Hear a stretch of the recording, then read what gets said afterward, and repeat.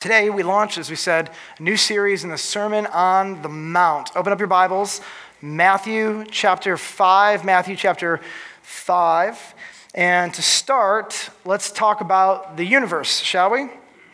So science tells us that there is some dark, mysterious energy that is causing the universe to expand. And apparently, what we are learning in recent scientific discoveries is that the expansion of our universe is accelerating.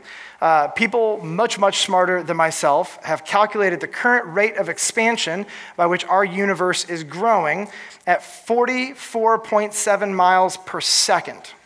Think about that. 44.7 miles per second, the universe is expanding. Here's my question. What is it expanding into? Like what does it make? What is it taking space away from? Anybody ever wanted that, right? If it's growing, something's got to be beyond it. Anyways, that's not for here to answer. But 44.7 miles per second. We also know that there is a finite amount of usable energy in the world. And it's currently being used up with every single second that we're alive. So the sun, for example, has a finite amount of energy. The sun will inevitably burn out and go cold. You understand that? And eventually, you give it enough billions and billions of years, scientists tell us that the entire universe will go cold, black, and dark, and all the usable energy everywhere in every solar system, everywhere, the billions and billions of galaxies that we're currently aware of, they will be cold and dark, and there will be no energy left anywhere. In fact, this is called maximum entropy, where no further work can be done, no more energy may be expended, no more further energy can be extracted from any atom anywhere in the universe. And so as everything grows cold and dark and it is spreading apart, it's getting farther and farther apart. It's called maximum entropy. It's also called the heat death of the universe. Isn't that interesting? The heat death of the universe. And contrary to the name, it has nothing to do with we'll say the hotness of the temperature, but it's when the temperature is a fraction of a degree above absolute zero everywhere in the universe, even while it expands at 44.7 miles per second. Isn't that a crazy, crazy thought? Like how all of this is going to go. Now, in case some of you are worried, you will not be alive to experience this. And even if you were, you wouldn't anyways, because the sun is going to consume you before that as it turns into a red giant and melts you to death. So just want to be clear, none of you will have to experience the heat death of the universe. Science is revealing something to us about just the nature of the physical realm, and here it is, everything, and I mean everything in the universe is decaying. Everything. Everything in the universe is breaking down before our eyes. And it's not just out there. Let's just take a moment. Let's talk about your bodies for a moment, all right? How many of you can just give me a hearty amen that your body is falling apart, right? Amen.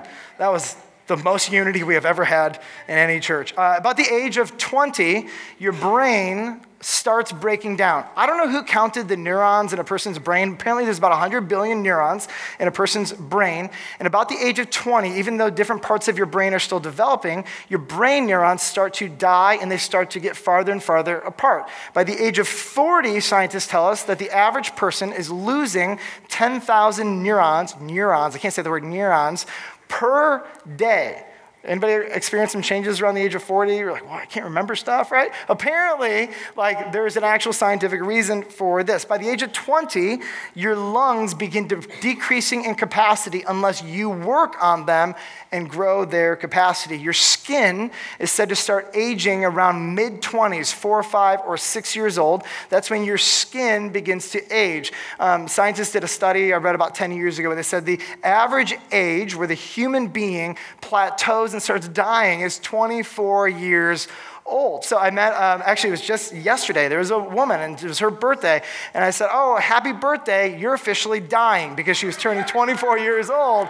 She was like, what? That's weird. I'm like, tell me about it. It's had to be you, right? I'm basically dead. There we go. We're all dying. We're all dying. But it doesn't just stop there. It's not just all the way out there, and it's not just here, okay? There's something even bigger going on. what we see is that even the soul, the spiritual realm, that there is a rottenness, there is a decay, there is an entropy, there is a disintegration of what happens in our ethics, in our character, in our morality, and in our spiritual realm. In fact, we go back to the book of Genesis, Genesis chapter 6, verse 5.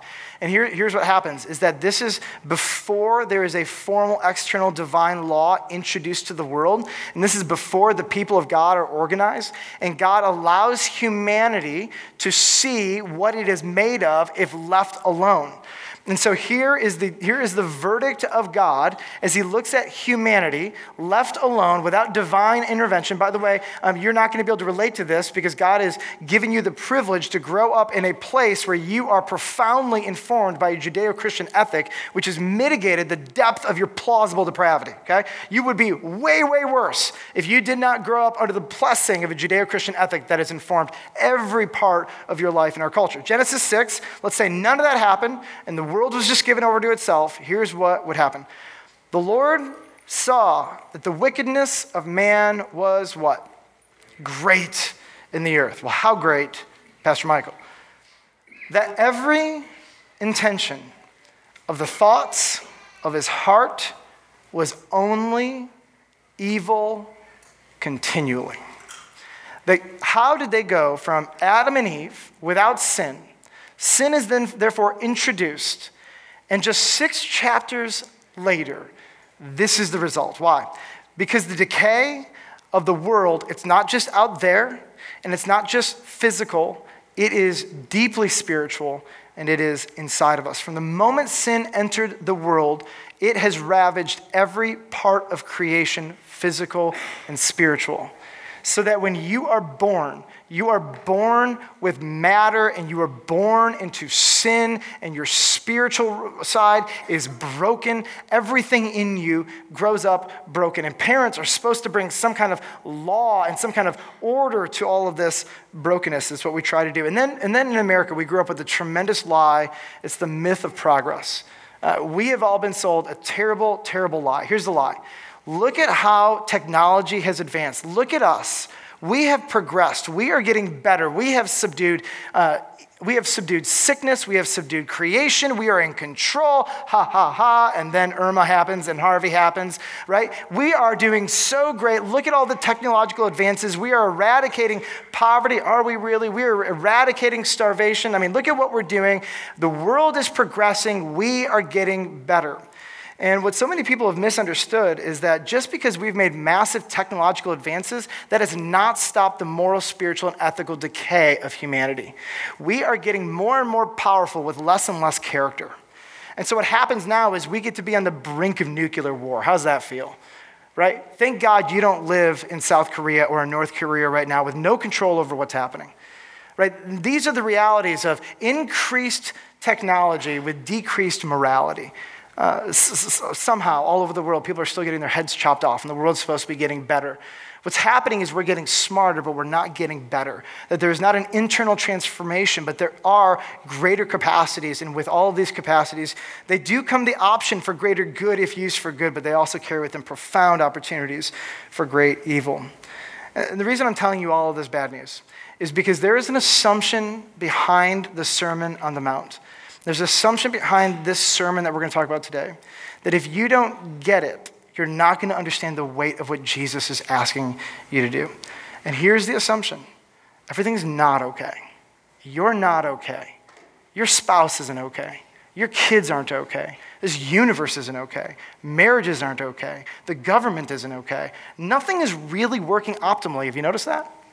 And even like some of you own a business or you work for a company, you're a manager. It's like, how much work does it take just to make things work okay, let alone good or great? Even to make things semi-function takes an incredible amount of work. We're resisting the natural decay that is all around us. And so this is the assumption.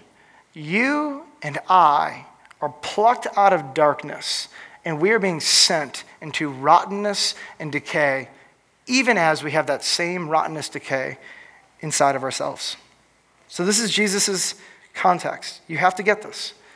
Everything needs to be saved and redeemed. There is not one part of creation that does not need redemption. And somehow he plucks out us broken, struggling, ridiculous people. And he says, go into the decay, into the darkness, into the chaos. And you are to be salt, and you are to be light. It's profound. But what does it mean? Jesus' agenda. I want you to hear me.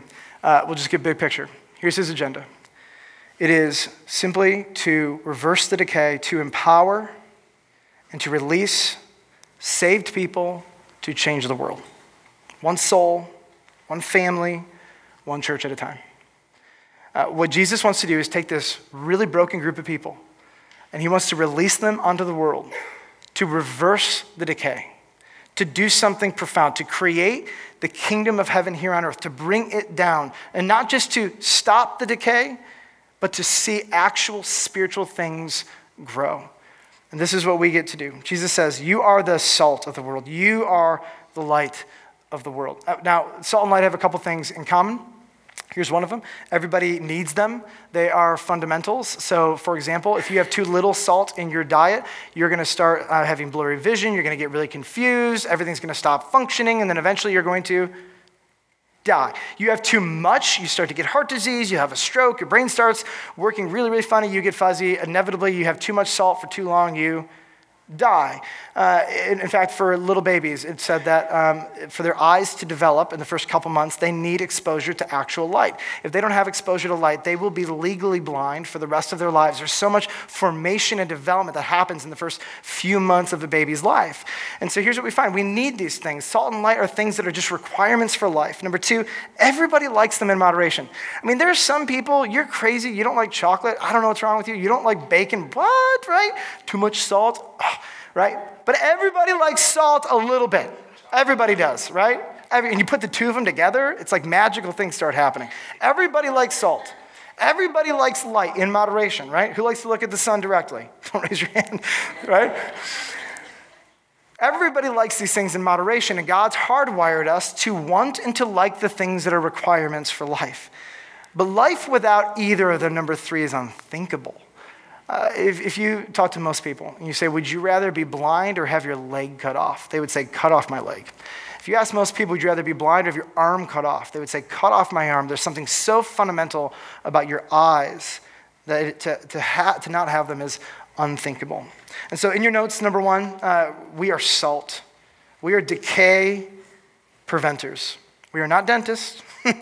We are decay preventers. Here's what Jesus says. You are the salt of the earth. But if salt has lost its taste, how shall its saltiness be restored? It's no longer good for anything except to be thrown out and trampled underfoot. First, notice the word you. It is not singular, it is plural. This is very important because there is something about the aggregate church when we all come together and we are functioning like salt that we together become very beneficial to the world. We become a blessing to the world. Now, at this point, you should be saying, okay, Michael, what does he mean by salt? What does this mean? Well, there's a lot of ways you could translate this, right? What's funny about Jesus is that he doesn't really give a lot of detail. I find myself leaving his teaching sometime and I read what he says, and I think to myself, that could apply here and there and everywhere. And I think a lot of you might say to me, okay, Michael, what does this mean for us here and now? And I think if Jesus was up here, and some of you raise your hand and say, Jesus, what does this mean right here, right now for my life? I think here's what he would probably say to you. Go figure it out. But here are some options, okay? Here's some options, how they might have interpreted this. Number one, salt at the time, extremely valuable. So they could have interpreted it like this. We are the most valuable people in the world. We need to live like it. And we are. We're infinitely valuable. We're sons and we're daughters of God. We're valuable because we're human. We're also valuable because we're made in his image, but we're also his sons and daughters through faith in the blood of Christ. Like that's legit. Here's another option. Salt was used to season food. And you could say this. We're here to make the world better. Village Church, are we here to make the world better? Yeah, feels good, right? That's not bad. I like that. Here's another one. Salt purifies and heals. They could say this. We're here to heal the world, right? Are we here to bring healing into the world? Yeah, I would say we are. Have you ever gone into salt water with an open wound, by the way? Sometimes we sting in the process of healing. Salt in your body makes you thirst. Okay? Are we here to make people thirsty for God? Amen. There we go. I mean, do you see how, many ways you can walk away from this one line? You are the salt of the world. What does he mean? It goes on. Salt is also really destructive. If you have a neighbor and you really don't like them, get a bunch of salt and put it all over their front yard and see what happens. Salt is really destructive. Salt can be very destructive. You notice in the Midwest, when they salt our roads, it corrodes all the inside of your car. You guys notice that? You go to San Diego, they have no corrosion on their cars like we do. You go to Texas, no corrosion. Why? Because salt all over begins to corrode, and it has a destructive purpose. We're here to cast judgment on the world. And we kind of are, right? We're here to say the world is judged. Come to Jesus Christ. And that's legit. They could walk away with this empowered to be really condemning and judgy. That's also plausible. Number 6. And I honestly think this is where Jesus is really getting at, but he kind of leaves it vague, so honestly, people could apply it any way they want. But salt was used to preserve, to prevent decay.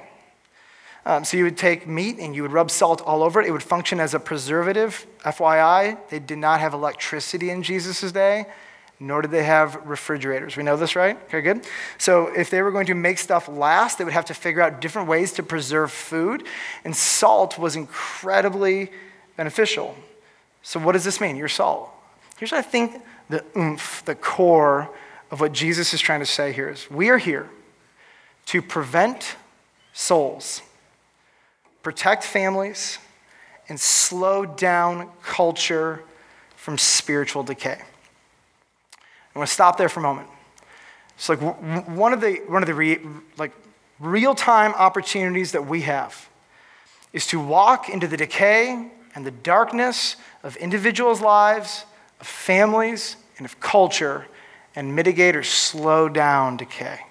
This is very challenging, very hard. Now, some of you will say, how do we do this? And you'll put a prepositional phrase on it like this: through the government.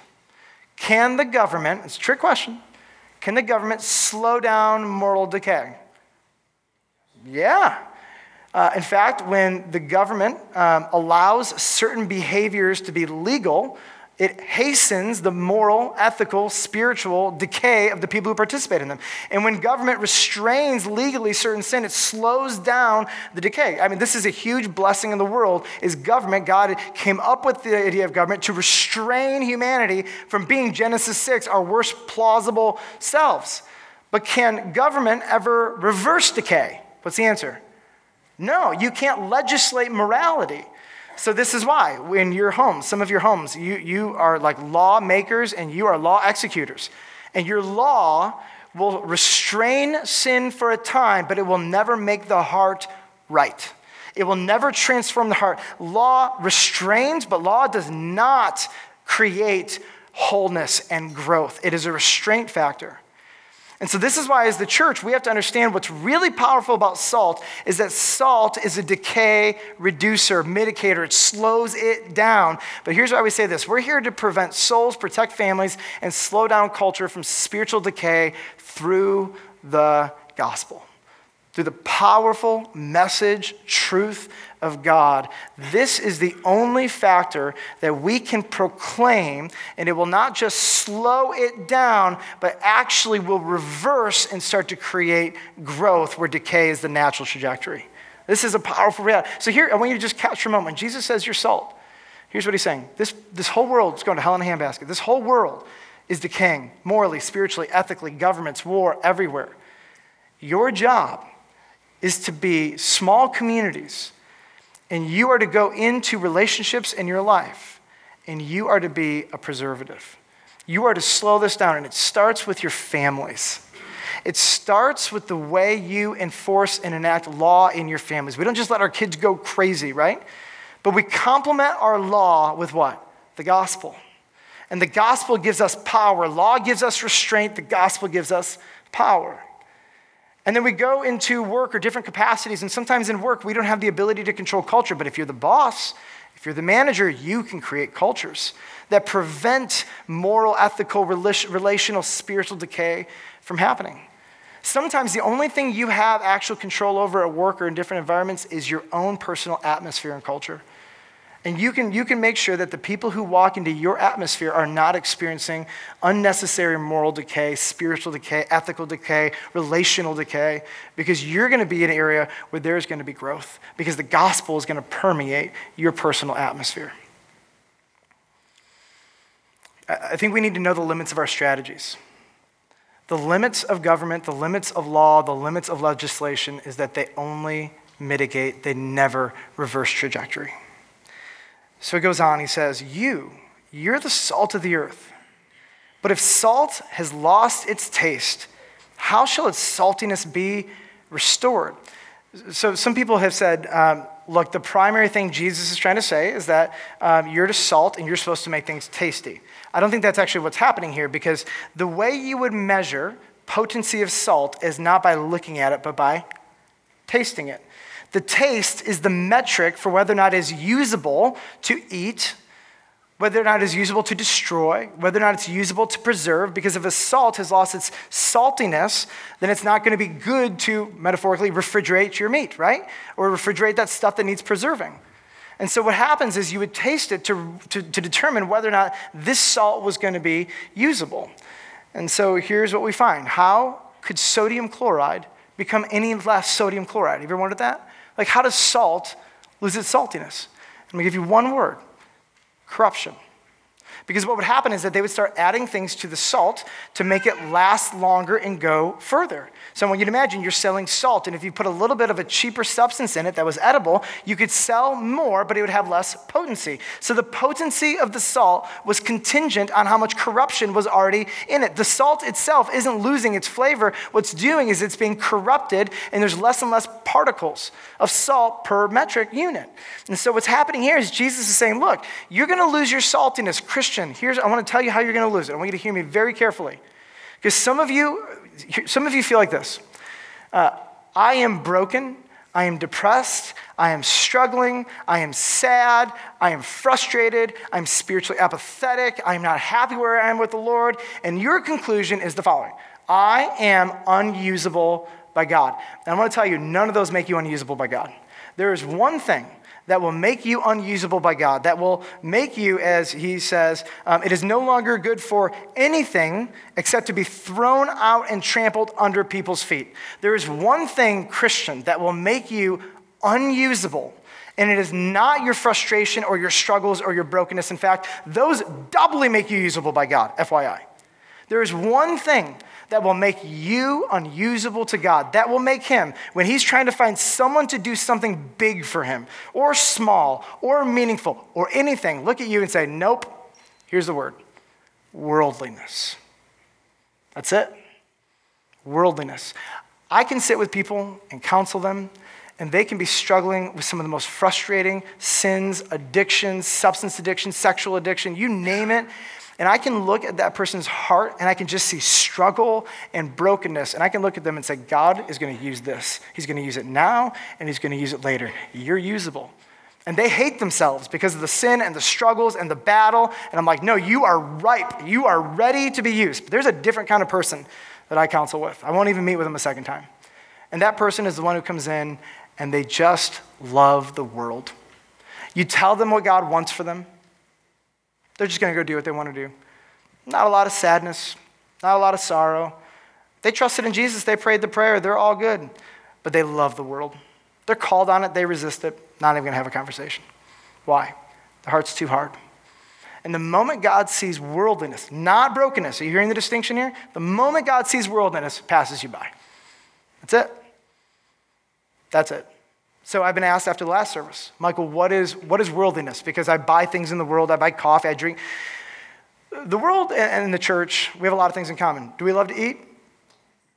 You could say, you may guess on that one, right? So is eating worldliness? No, eating's fun, eating's good, fine. We have a lot of things in common, but there is a point where the two begin to disagree, where the world calls this thing good and the Bible calls this thing sin. And the moment these things converge, worldliness begins. Or sometimes worldliness has to do with taking a good thing and making it more important than God. And the moment that thing happens, it begins to be worldliness. And then another person came up to me and they said to me after the service, these were great questions, by the way. They said, well, aren't we all worldly to a degree? And what's the answer?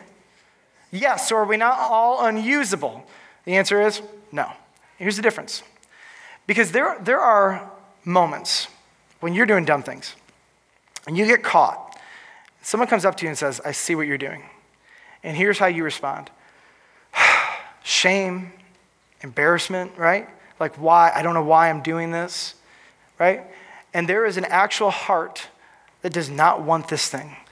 And when you're caught, you respond with an ounce of humility. Now, don't get me wrong, you're doing something worldly, you're doing something sin, right? But in that moment of humility, God can now use this. This is usable by God because you don't want it to control you. I work with different kinds of addicts in all different kinds of ways. Many of you do also. Many of you know this personally, right? They are prone to do things and they hate it and they are ashamed of it and they're trying to get over it and they're overcoming slowly, like 2 steps forward, 3 steps back, 5 steps forward, 10 steps back. You know what I mean? Like it's a really hard process. And so this is a very real thing that people are experiencing and they feel completely unusable. That is not what we're talking about right now. Worldliness has to do with this. When you get caught and you say, forget it, you know what God wants. You know it clearly. Like if Jesus were here, there's no difference, right? The word of God or Jesus himself saying it to your face, no difference. Jesus looks at you and says, let's sin. And you say, okay. Some of you have that. And let me tell you, you're useless. You are useless. You're not worthless, you're useless. Now, some of you are saying, I've done that in the past. And let me tell you what makes you useful to God. You get on your face and you repent. And the moment humility comes into your heart, you cannot be used by God. You can be used by God. Now, some of you are going to hear me wrongly. And here's what you're going to hear. You're saying I'm not saved. I didn't say that. You might not be. That's between you and the Lord. I'm not going to judge you on that moment. It's a scary place to be when you will look at the Word of God, know what it says, and then walk the opposite direction. I fear for your soul. But I'm not saying you are going to go to hell. I'm saying that on this earth, God will not use you. Some of us are hiding, and we're hiding, and we're hiding, and there's actually no shame. I get hiding things you're embarrassed of, right? I get hiding things you're ashamed of. I get secret sins and struggles that plague you and create so much doubt and shame and guilt in your heart. I get that. But there's a different level of brokenness, of worldliness that says, I'm going to choose the world. I'm going to bank that my profession of faith when I was 5 years old is going to get me into heaven. That makes you unusable by God and he will pass you by. Now for the rest of you who hate yourselves for your sin, you are in the most prime place of your life to give God glory, to repent, and to see God use you. There is a difference between worldliness and brokenness. James 1:27 says this, religion that is pure and undefiled before God the Father is this, to visit orphans and widows in their affliction, that's number one. Number two, to keep oneself unstained from the world. To be honest, God loves to use anybody who is broken and humble. There also seems to be a biblical theme that if you will remain pure, there will be even bigger jobs that he can ask you to do, and he can ask you to do for himself. And that there is a benefit and blessing because you're able to be used. And I'll tell you, I do not want to get to heaven, I'll be honest. I don't want to get to heaven and have Jesus say, I wanted to use you, but you just love the world too much. You're kind of just too involved in the world and the pleasures of the world and these kind of things. Like, I want Jesus to be able to look at me and say, dude, you weren't perfect. He's not going to call me dude, by the way. I'm going to Michael. Dude, you weren't perfect. You struggled a lot. I saw it all. But you wanted to serve me. And when I called, you went. When I told you to confess, you confessed. When I told you to have that conversation, you had the conversation. You were broken, but you were usable. And that's what I want God to do. I don't want him to bypass me. So how do we apply this? I'm going to punt that to you. Some of you want me to give you all the answers. I don't know how God wants you to be salt. Here's my challenge. Go to your community group and put that question on the table, because God has given each of you unique experiences, influences to do very specific things. And this is an opportunity for you to go before the Lord and to say, God, what does this look like? What is that next step for me? Where are the places that I can walk into and I can prevent and slow down decay? Lord, am I hastening decay in my relationships, at work? Am I feeding this trajectory? Lord, are there changes that I need to make? This is a discussion that you and your community group are going to have together. But salt is limited. It can slow corruption. It cannot reverse corruption. Light, on the other hand, is much more potent. Light creates growth. Which brings us to number 2. You are light. You are darkness dispellers. Jesus says, you are the light of the world. Paul says it like this in Ephesians 5. You were once darkness. Notice he didn't say in darkness. What does he say? You were once darkness, but now you are light in the Lord. Live as children of the light. Light has 4 major functions. And in each of these functions, you may find a next step for what God wants you to do to be light. Number 1, light is a bully. It dispels darkness, right? Wherever light goes, darkness flees. Isn't that pretty sweet? Like, light has power. And so what you're going to find is that you are going to be given the opportunity wherever you go, because you are light. And by the way, they're not spotlights and sunlight, it's candlelight, right? Sort of dim, but it makes an effect. And a whole bunch of candles together create a city on a hill that is a great place when you are a traveler. But right now, you're the light. You've got your candle. And everywhere you go, people are going to see your candle. And every time your candle walks into the room, what is going to flee? All the darkness. It is required to by the very natures and laws of the universe. So God takes this understanding, this metaphor, and he says, this is what you are. You are to walk into this world, and you are to dispel darkness in your small spheres of influence. That's what you're supposed to do. Number 2, light reveals reality. That light shows you what's truly there. In the darkness, you grope and you try to find out what is this and how does this work. We shine the light on truth and reality. People don't know who they are or where they came from or where they're going or how to get there. And we shine light. We reveal reality. God created you and loves you. You're made in his image. He has given Jesus Christ to pay for your sins on the cross. God raised him from the dead and publicly validated before all of heaven and hell and humanity, saying this truly is the Son of God with power. We shine light to these things. What is God's name in the darkness? We don't know, but God's word is light and it reveals his name is Yahweh. He is Father, Son, and Holy Spirit, infinitely more complex than we could even grasp in our little minds. We reveal reality. Light enables growth. Try to get something to grow without light, right? We create atmospheres and cultures where things are able to grow spiritually. Dark things, ugly things grow in the darkness under rocks. Finally, light exposes hidden things. You just can't help it. When you walk into the room and you shine light onto something ugly, people are going to see it for what it is. Recently, I was at, we'll just say, an event where there was a whole bunch of non-Christians. And I walked in, and I was in a role of pastor at this event. And it was amazing. Like, half the people amped up their F-bombs, and the other half of the people were like on really good behavior. It was hilarious. I do this. When I walk into a room, people figure out who I am, and they're like, oh, he's a pastor. Or they're like, he's a pastor, we'll just push him to the limits. Anyway, so it's a really great experience. So what was interesting is throughout this entire event, the people who were, we'll just say they were a lot of non-Christians, I would say the following question: what do you guys do for a living? The moment I asked it, 3 people got up and walked out.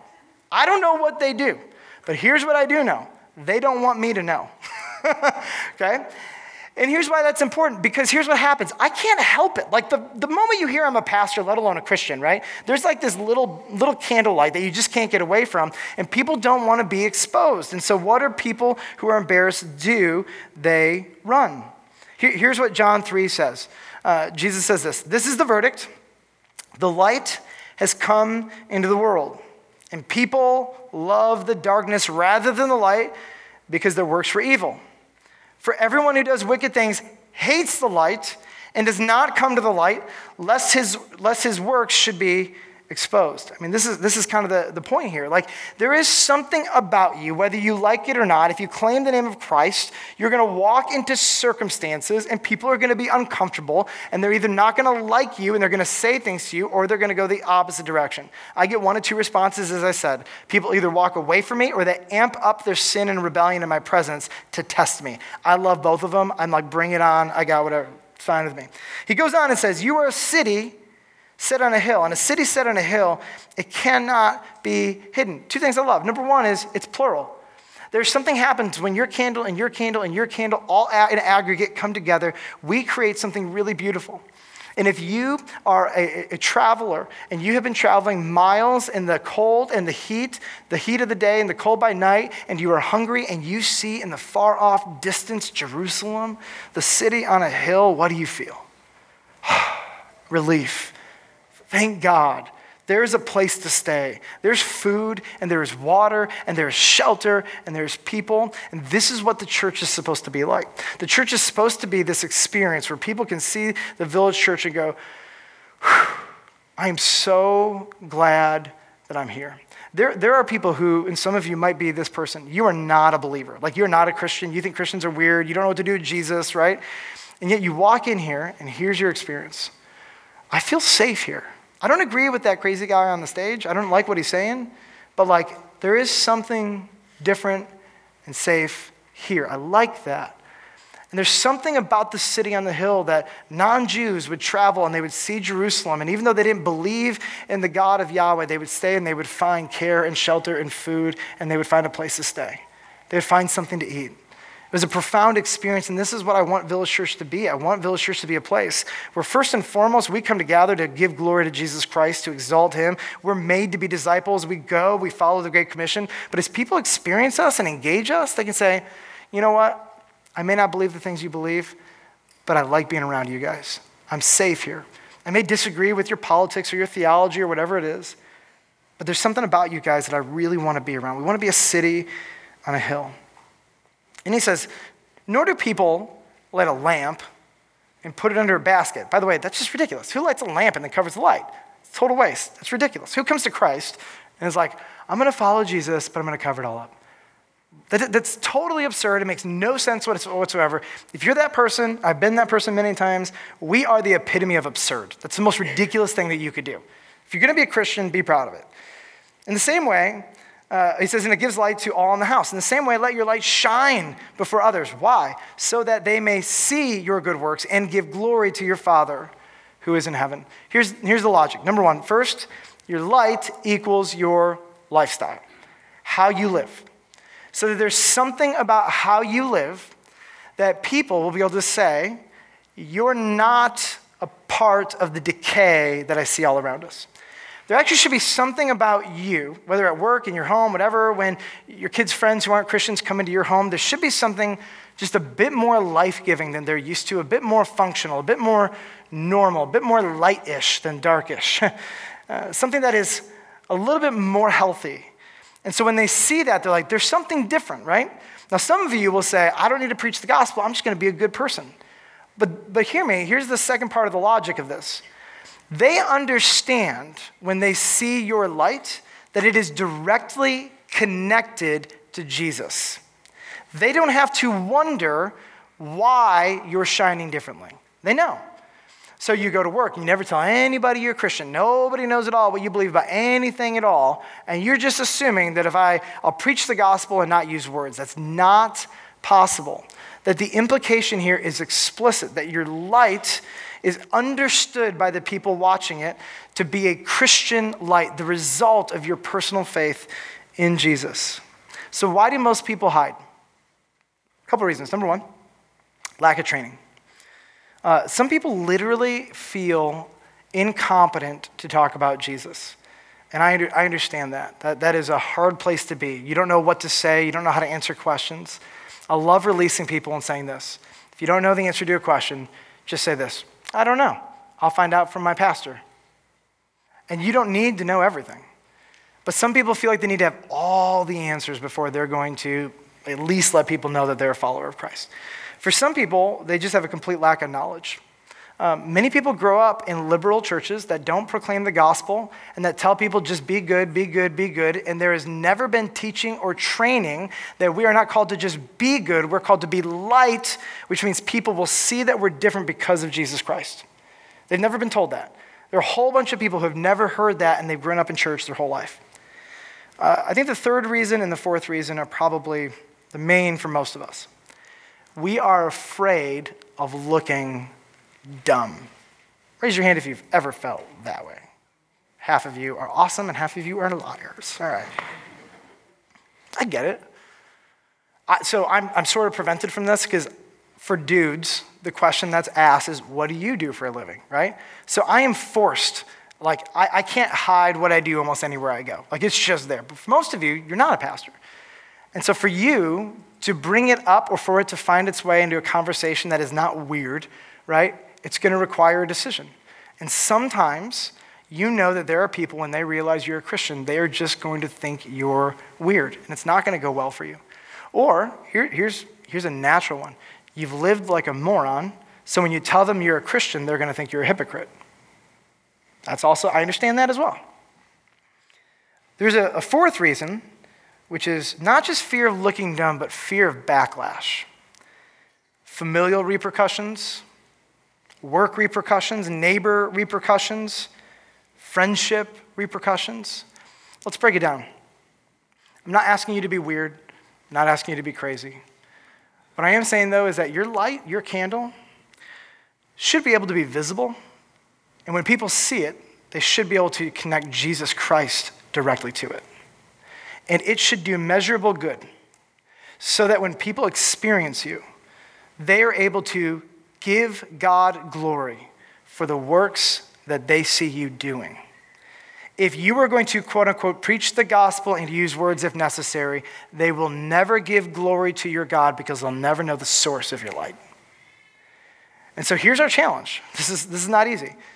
Somehow, as a neighbor, they need to know you're Christians. Maybe it might be your holiday decorations. Maybe it might be the way you get up on Sunday morning, you all go to church and you have conversations and you say hi and you're really kind to them. It could be the way you minister to them or you remember birthdays or you help them or you send them notes of encouragement. Anything it could be. It could be anything. There are so many ways to be an awesome neighbor. If I went to your neighbors and I said, tell me about their faith. Are they Christians, Hindus, Buddhists, Muslims, atheists, agnostics, nuns? What are they? Can your neighbors tell me, I'm not going to go do this by the way, but could they tell me what your faith is? Well, they will never, ever, ever be able to give glory to God if they don't know that your light that's shining is in the name of Jesus. And that requires words. That requires actions that put the name of Jesus central to these things. So what? Well, a couple things. Number one is wrestle in your community groups together with this thing. What does this mean? There's two levels. There's the individual and there's the village church. Tell your community group leader, here's some things that we'd love to see in the village church. These are some ways that we have lost our saltiness and we have lost our light. What does that mean for the village church? What does it mean for you? But I want to give you two very just practical applications. Number one is commit your life to the local church. And here's why I want to say this. Some of you, this is your first time in church ever possibly. And you're like, commit my life to the local church. First time I ever walked in here. If you have not committed your life to Jesus Christ, that's the first thing. Let's just talk about that, right? But if you're a believer in Jesus, this whole idea of playing coy with the church, holding it at a distance, you've got a billion reasons to not invest in it. I understand that. I understand that there's a million opportunities for you to be hurt, and I get that. But there is no plan B. There is no other salt. There is no other light. The local church is it. And that somehow Jesus has designed